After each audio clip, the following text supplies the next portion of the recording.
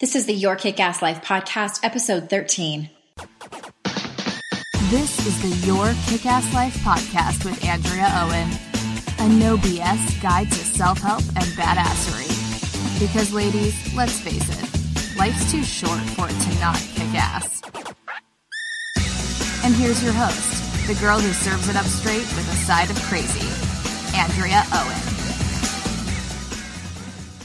Hello there, ass kickers, and welcome to episode 13 of the Your Kick-Ass Life podcast. And again, I say it every single time I start a podcast, but I'm very excited because today my guest is Kate Courageous. Say hello, Kate. Hi, everybody. So I'm going to read your professional bio, make you sound all profesh. Here we go. Kate Courageous is a life coach, writer, and speaker who teaches people how the practice of courage is revolutionary.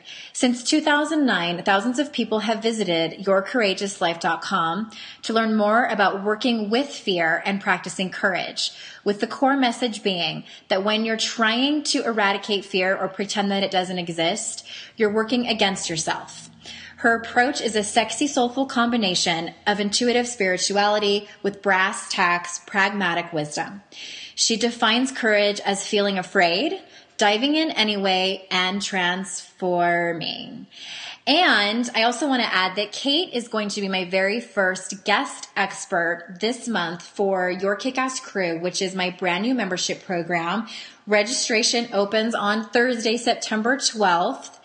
And you can find more about that at yourkickasslife.com/crew. And so this is the part where I tell everyone how I found Kate. So and Kate was someone that someone introduced me to you. And I kind of watched you from afar, like kind of when like you're a freshman in high school and there's like the senior girl and she's really pretty and smart and nice to everyone. She knows everybody. And then I was internet stalking, and then I was like, oh, she teaches everyone about courage and she talks about fear. And I was like, so hoping that it wasn't going to be teaching people how to completely eradicate it from your life. And then found out you were awesome. And no, you don't talk about that.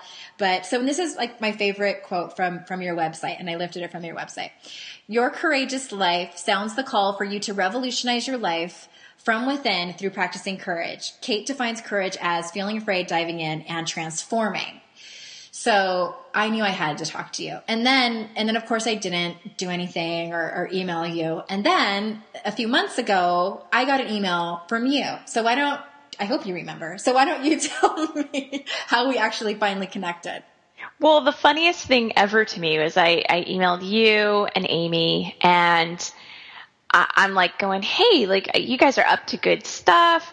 And then for those who like adore you guys and have known you longer, everybody's going to crack up when they hear this because I asked you, so are you going to be at WDS? And if you've seen the part 2 of Shit Life Coaches Say, that is one of our lines. And that was actually, I think, before we made that video. Mm-hmm. Mm-hmm. It was so perfect. I could not believe it. And I'd seen the first Shit Life Coaches Say at that point. I didn't realize that there was a part 2. And, just Shit Life Coaches Say, you guys are so spot on. It's scary and awful and horrible and like wonderful and fantastic all at the same time. So, that's how we met. Me going, so you're going to be at WDS? Yeah. Oh my God, that's funny. And that video really, we were surprised that nobody had made that video before. And so that was about 18 months ago. And we were and then once we started creating the script for it, it was about 2 pages long. There was a lot in that first video, which is like 4 minutes long, that is on the cutting room floor that we didn't even use. But yeah, fun. Oh gosh, that was fun making that video. And I'm glad that that's what spawned our connection. I was just like, I have to know these 2 women. You know? And I kept seeing you guys, it's the same type of thing, really, like our story. Your story about finding me, I'm sure it's the same as mine about you. I internet stalked you and didn't quite reach out for a while. And, it's like that internet thing that you do and that we all do. So yeah. For sure. So I would love, of course, fear is one of my favorite topics, and I talk about it a lot in the work that I do. And so, of course, I wanted to talk to you about it and hear from your mouth how you work with women. And again, another quote from your website, and this is definitely going to turn into a question. So this is from your website. You say, the most powerful and exciting work that I've done is the work of radically reframing my relationship to fear and choosing to practice courage. I now understand how fear works, all the tricky ins and outs and disguises and internal narratives.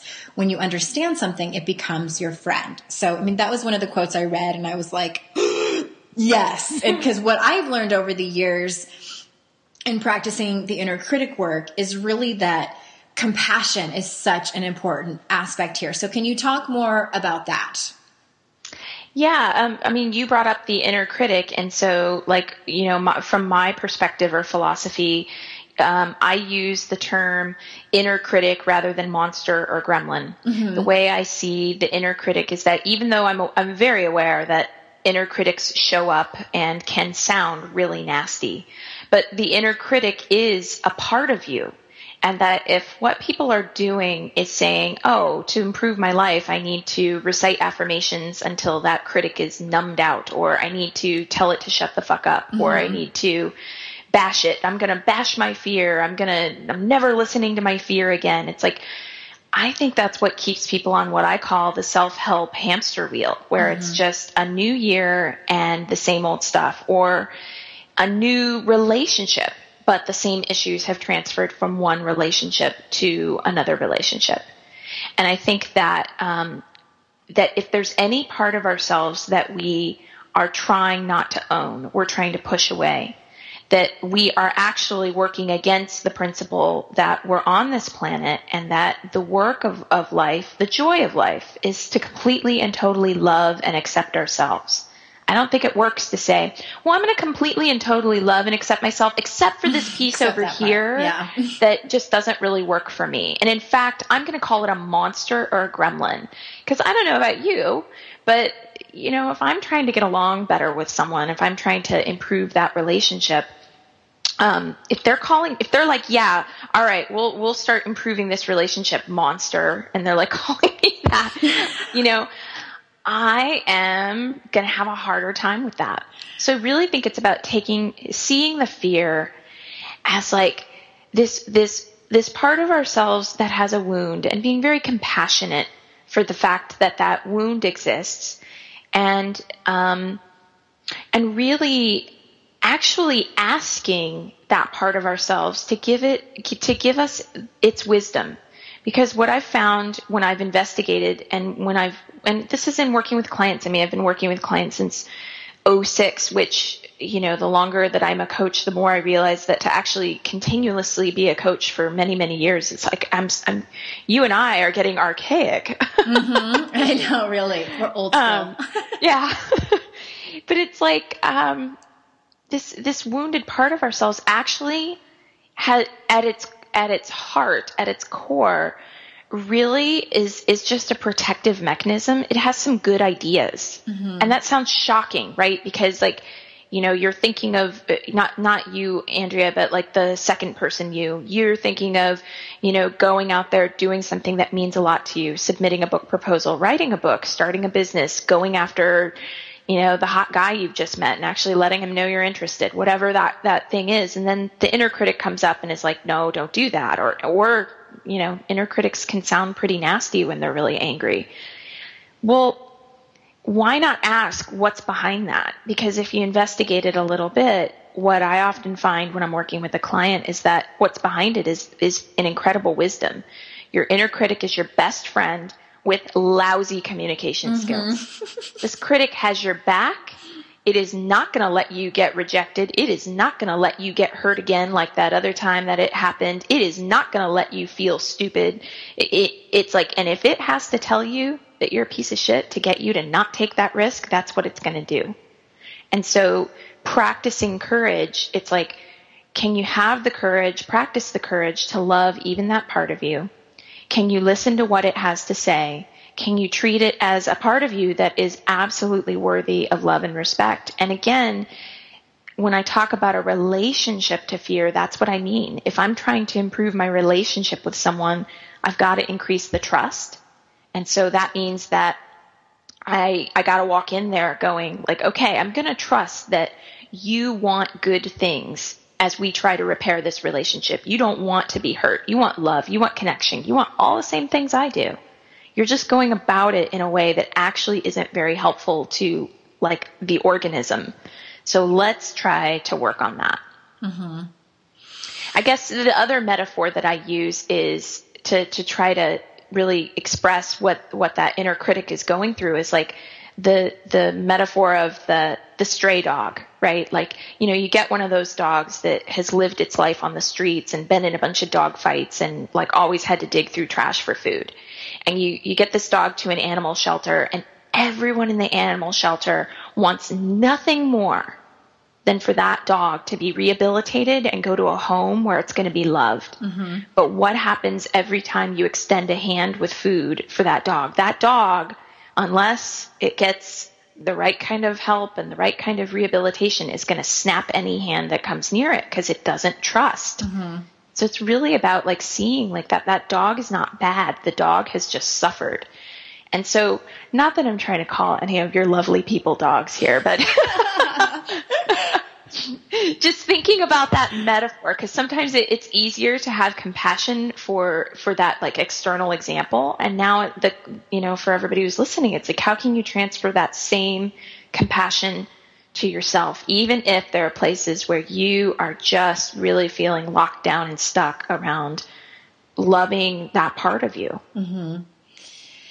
Yeah, I absolutely love that. And I think it's such, and it's funny because I'm so many things I want to say. Let me organize myself here for a second. I'm about to get my very first tattoo on my foot, and it's going to say, "To thine own self be true."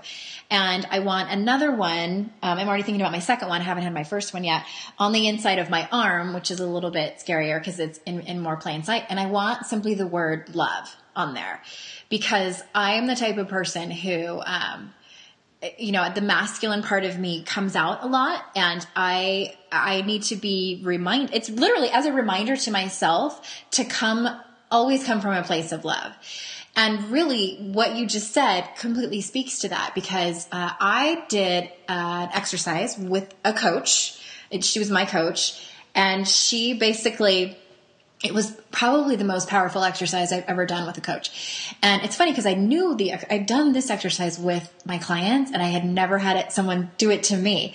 And she was basically asking me about, she was like, can I talk to this inner critic? Mm-hmm. And what it came down to was exactly what you were talking about. It was a part of me.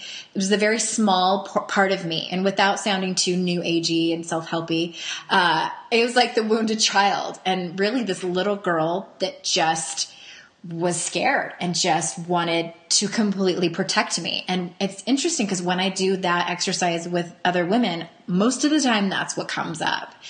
And really, I think it all comes down to love, and we just want to be loved. And I kind of feel like that part of us will get it at any costs, and the walls are put up to ward off any risk of not getting it. Mm-hmm. Does that make sense? Absolutely. Yeah, I see that too. And that's part of the courage practice is to really see that that's what's going on. That can be really hard to look at. Mm-hmm. Oh my God. Yeah. Yeah, it can. And I have found that inner critic can put up a hell of a fight, like does not want to be looked at, doesn't want to be, I have found that inner critics really aren't a big fan of self-help and personal development. Yeah. I have a side of my inner critic that, I wouldn't say this is true, as much anymore, but for sure when I started, she was really sarcastic. She was like, just like, oh, you want to love people, huh? Aw, isn't that just so cute? Well, the rest of us are going to be over here in the real world dealing with real shit when people are assholes, like just like you just go over there. Passive aggressive. Like, yeah, it's like really, really like had this whole defense around it. And like I just, hey, I blame it on being in California for over a decade. I just became a hugger and a crier, and I'm happier for it. So I love that. So let me ask you, what do you think is the most courageous thing? And this is a very broad, meaty question. What do you think is the most courageous thing anyone can do to transform their life? Exactly what we were just talking about, being willing to love, to extend compassion and gentleness and care towards that inner critic. Like there are all these different practices that can support that, right? Like getting present, meditation, there are books I can recommend, workshops I can recommend. I can do all of those things for a client. But until a client is on board with the idea that it's not okay to hate, to resent, to blame, to that inner critic side of themselves. Once they really get on board with this idea that they can sort of shepherd that side of themselves to something that's actually what that aspect really desires at its core, that's really radical. That's hugely radical. And I'm feeling almost emotional talking about it, just thinking of, I can't help but think of like moments when clients have had that experience and just the privilege it feels like to be a coach speaking with a client who's, seeing someone, because that's liberating, right? Like that's your liberation when you no longer need to fight against that voice, and it is all about the commitment to completely and totally love and accept yourself. That is liberation. Yeah. What an amazing thing for you to witness too. Yeah. And I'm sure you see it all the time with your clients too. It's just like, I think actually Oprah would call it an aha moment, right? And I think that's why a lot of coaches become coaches is, because that witnessing and being part of that process is so powerful. Yeah, it really, really is. And so speaking of clients, I'm curious as to what do you think is the biggest, maybe number one thing women struggle with in terms of courage, and how can they start to overcome that? Number one thing, I'm trying to think. I tend to, there are a lot of questions that I tend to answer differently depending on the moment. So let me give you an idea. So my audience, a lot of the people that I work with and listen to my podcast are heavily, they are perfectionists. They love control. They are super high achievers, and they put a lot of extremely high expectations on themselves. Yeah, I was more so trying to think in terms of the like what I see showing up as a trend. What I mean by what I see showing up as a trend. The reason I took a moment to hesitate is because I feel like the internet kind of goes in waves. Like it seems like 5 or 6 years ago, the big thing was like people didn't, would say, I don't really feel like I have a creative outlet. And then other time, it's like things kind of change. And I'm really trying to think of like what seems to be showing up most right here and right now that I'm seeing as a general trend around the internet, because that's all I can speak to, given that, I don't know who the individual is. Everybody's different. But what seems to be rising to the surface in this moment is slowing down. Like it's really hard to catch the default responses, the inner critic messages and voices, so that you can actually use a tool with it. If it's just like go, go, go, go, go, go, go, go, go. And slowing down and getting present is a huge challenge. And by getting present, I don't mean that somebody has to have, some kind of perfect Zen meditation practice. Getting present can be, like not being on your cell phone when you walk with your, toddler to the park at the end of the day. Being present to all of that. But something around slowing down, taking a moment just to breathe, just to contemplate, And that is a real challenge because we live in a culture and have so many people around us that are making demands, or the marketing is such that you gotta. Yeah. And I feel like, and it's been my experience, that the inner critic is just, that is unacceptable, to take a break, to not be uber productive. I know that, cause you and I had a hard time in the beginning of the summer nailing down a time for an interview. And I had decided to take some time off during the summer. And then I remember you emailed me and we couldn't figure out a time. And I said, well, what about, I think I had suggested July or something. And you said, well, I'm actually going to take the summer off. So, and I was like, thank fucking God somebody else is. And me too, because I was making an exception, because I really wanted to do this interview with you. And I had told myself, but of course, then that voice comes in and says, but it's Kate Courageous. Like, you really need to just the break can wait, just fit her in. Like, she's going to be the only one. And then starts the whole, because once I let that in, well, then I can do this and then I can do that. So it was as if I was unsolicited, kind of, you didn't mean to, but gave me permission to really, truly take a break. So I was so glad. I just felt like it was contagious. So thank you. You didn't even know that until right now. I didn't know that. And I have a saying with my clients that you never know when, just by being yourself, you're going to be somebody else's gift. And so I'm glad that was helpful to you too. And, in terms of slowing down, I'm even thinking on the micro level, like to be totally transparent. I love to be transparent about owning my fear. Just right now, 2 minutes ago on this call, when you're asking this question and I'm like taking that breath, of course there's the voice that pops up and is like, you have to have the answer ready. You have to have the answer ready. You have to know exactly what of course that voice comes up. And it's like, all right, I try to swap my ands. What's really rising to the top? And that's probably to some degree what's influencing my answer of like, slowing down, slowing down to take a breath and like really sink into what's true for me. But that, particularly if we're talking about the inner critic, we could talk about courage and fear from a lot of different places. And what this call is really tending to look at is like, I see as like the getting started phase. Like, I actually think fear moves on a continuum. So like when you're first trying to start something new, it's really at the beginning. And then it actually, once you get comfortable with working with the fear at the beginning of a process, it moves to the end or the middle or 3/4 of the way through. And so a really wonderful way just to get started with looking at your fear is to start slowing down enough to notice where you go into a space of default reactions. And I totally have that, that inner critic / inner kid, wounded child that like, her self-worth at one point was got to have the right answer. And she still comes up, and it's like, just being gentle with that. It's like, okay, it's a podcast and it can be recorded. It's going to be okay.